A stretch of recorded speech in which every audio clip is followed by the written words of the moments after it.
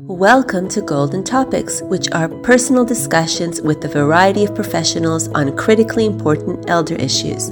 Hi, my name is Mirit Hoffman. I'm a mother of three, a gerontologist, and an attorney specializing in elder law. My focus is helping senior citizens to stay in control when they reach significant junctions in their lives. I am a member of STEP, which is a global society of trust and estate practitioners. I lecture on estate planning, and I write on various sites about the relationship between children and their elderly parents and the daily needs of the intergenerational family. These podcasts are personal discussions with a variety of professionals and are intended for anyone who is interested in being enriched with knowledgeable information regarding significant crossroads for seniors. Let's get started. I hope you enjoy it. Hello, this podcast is all about ways to stay calm in a crisis. But let me introduce myself first. My name is Mirit Hoffman, and I'm a mother of three. I am an elder law lawyer, a gerontologist, and a master NLP practitioner. I primarily focus on the area of estate planning and elder law, which means wills, enduring power of attorneys, trusts, post and prenups and second marriages, all the while taking into consideration the daily needs of the multi-generational family. What guides me in life is the desire to be in control, and that's why I chose to work in these specific fields. Most people work hard throughout their lives, and I believe they want to decide how their assets and their finances will be distributed at the end of their days, hence preparing wills. People also want to determine how their lives will be managed even when they're no longer mentally capable of making decisions because of Alzheimer's or dementia. And there is a legal way to help them maintain control, even in those situations, such as preparing an enduring power of attorney. So control is something that greatly motivates me in life. And our topic of conversation is tools for calming down and relieving stress is also all about staying in control. One of the things that characterizes these days is uncertainty. And dealing with uncertainty is one of the most challenging aspects. Lack of certainty increases stress, increases stress and anxiety. Uncertainty is beyond our control. So it's essential to reduce the levels of anxiety, especially so that we can continue to be strong for those who need our support. And the more we focus on things within our control, the more we can reduce our anxiety. I'm going to divide this podcast into two sessions. And here we're going to start with part one. So let's start with the first batch of tools. Number one, it's firstly very important to know that it's okay to feel. It's okay to be afraid. It's okay to worry.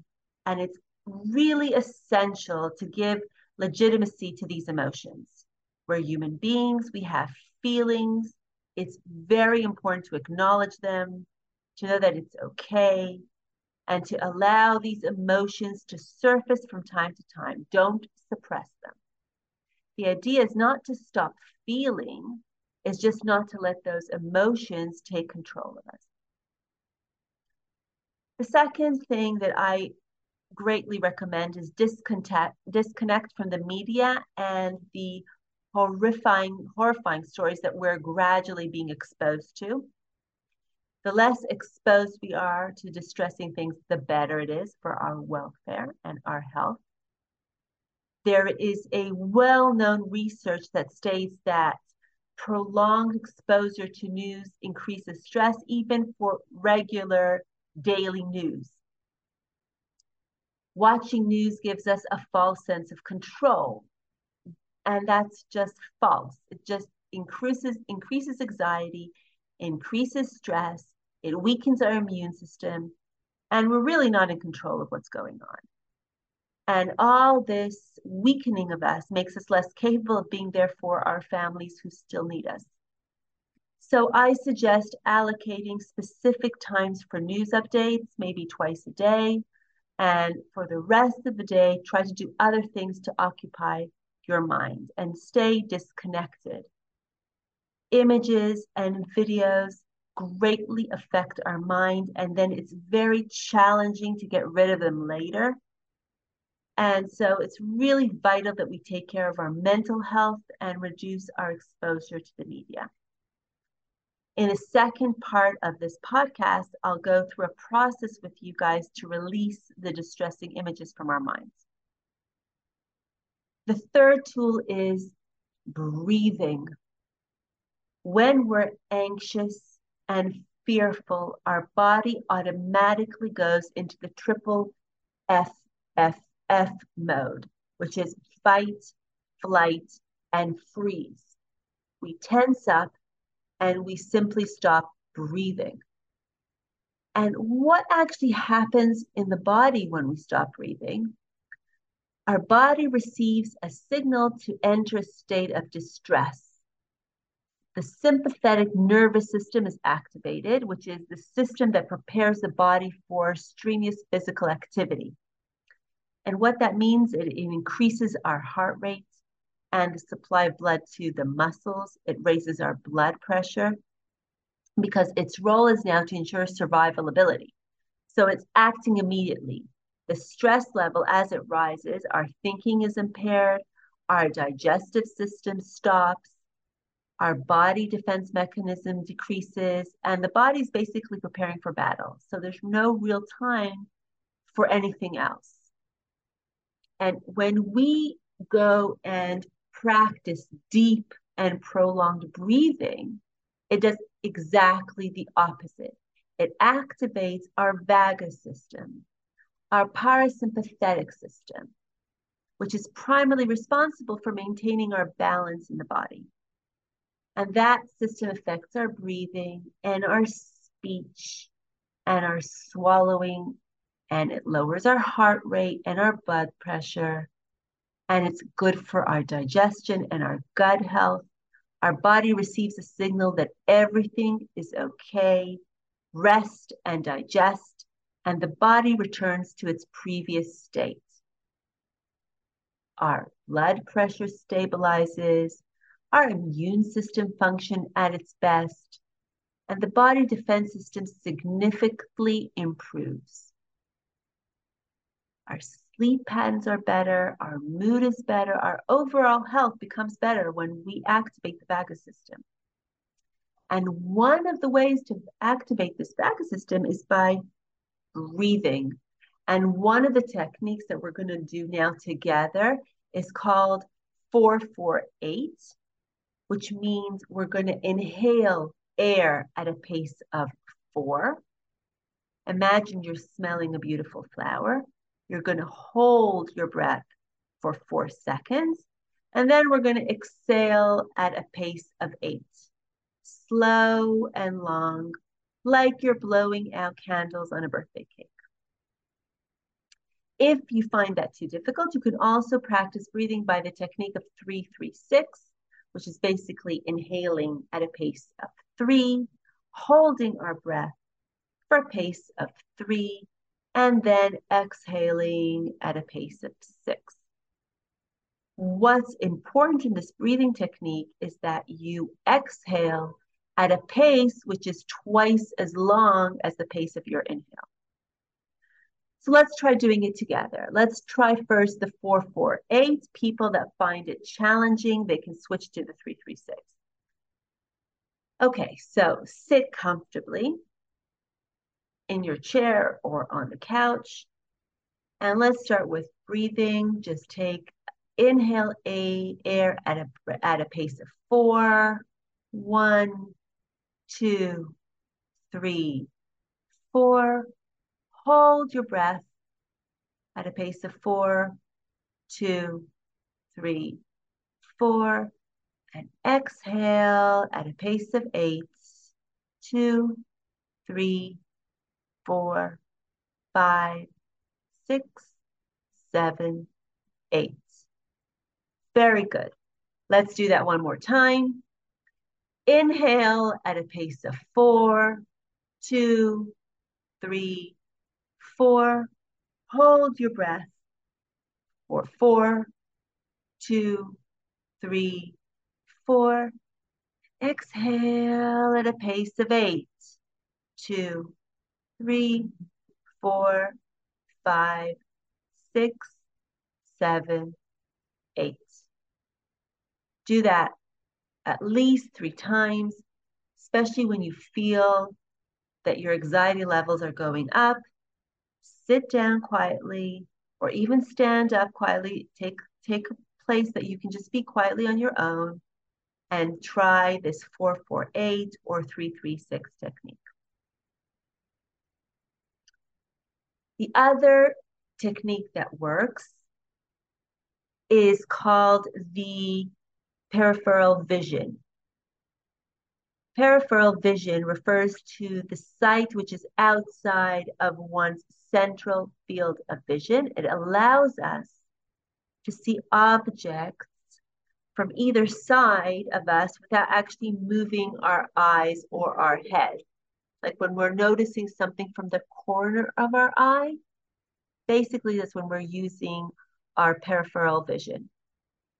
It basically is giving us a broader field of vision.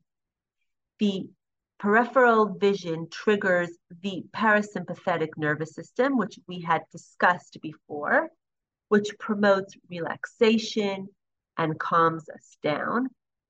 It forces us to slow down and helps the body and our mind and our emotions return to a state of balance and calmness. When we're in a state of peripheral vision, we basically block the possibility of feeling worry or tension because it's physiologically impossible to experience both these emotions at the same time. So let's try it together. I'd like you to sit comfortably in your chair. Take a few deep breaths. Inhale and exhale. Let's do it again. Inhale and exhale slowly. And while you're breathing, focus on a point which is slightly above eye level on the wall opposite you. And just look at it. Really concentrate on this point from all angles. Examine this point. And while you're looking at it and examining it, notice that when you're focusing on this point, you can actually perceive a much wider field of vision without actually moving your eyes. So try to expand your field of vision without moving your eyes, a little bit to the left, a little bit to the right, and then try expanding it a little bit more to the left and a little bit to the right. And while you're expanding, maybe you can expand a little bit upwards towards the ceiling or a little bit downwards towards the floor. All the while, your eyes are still looking at that point in front of you. You're not shifting your eyes. And while you're looking at this point and you're broadening your field of vision, pay attention to 3 things that you can now see when your eyes are still at the point. It could be maybe, that picture on the wall that's slightly to your right. Maybe it's that lampshade that's on top of you, or maybe that's that dust that suddenly you notice on the floor. And now pay attention to 3 things that you can hear. All the while, your eyes are not moving from that dot, from that point in front of you.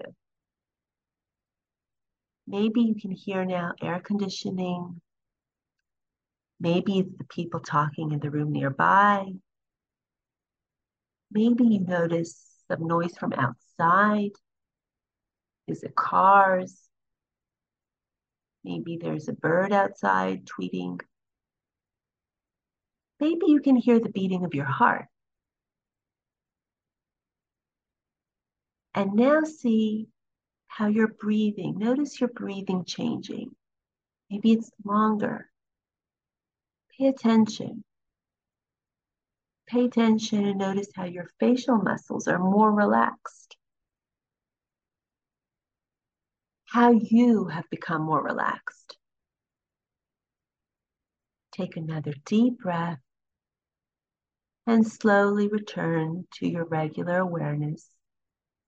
And notice how you feel. How a total sense of calmness totally spread around you and within you. And this is a short and simple exercise that you can do anywhere. The other technique is called being in the circle of influence. What I suggest you do is you take a piece of paper and you draw two circles. One circle is going to be the circle of worry, where you write down everything that worries and disturbs you, makes you anxious. Just write down everything that comes to mind without any judgment. When that circle is full, draw another circle next to it and label it the circle of influence. And start thinking about things from that circle of worry that you can influence and change, and put that into your circle of influence. And see how much you can fill up that circle of influence. Once you have transferred as much as you can from the circle of worry to the circle of influence, look at that circle of worry and see if you can let go of these thoughts. Because you can't control them, you cannot influence them, you can't really do anything about what worries you there. Some people actually tear that piece of paper and throw it out. And now focus on the things that you wrote within your circle of influence. And the more that we focus on it, we find that we can add more things to it. Because what we focus on in life grows.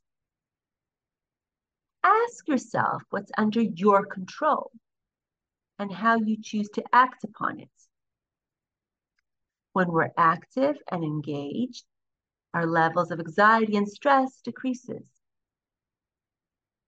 And this is also a technique that you can sit quietly and do in the morning, or maybe in the middle of the day when, again, you feel that your stress levels are going up, or maybe just in the evening before you go to bed, if you're just worried about, the nighttime and going to sleep.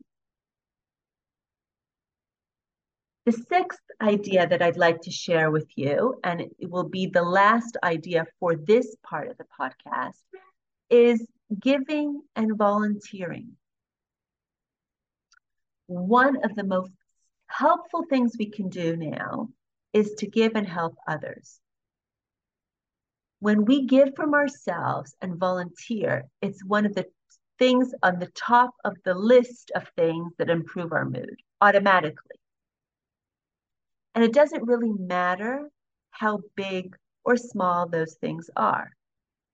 It could be by involving your children for making little notes for soldiers, or baking goods like baking things like cookies or cakes to give out.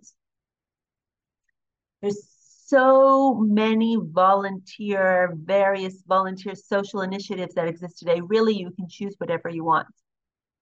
But being active and volunteering doesn't have to be something big. It doesn't have to be in a one of those social initiatives. It could be something small.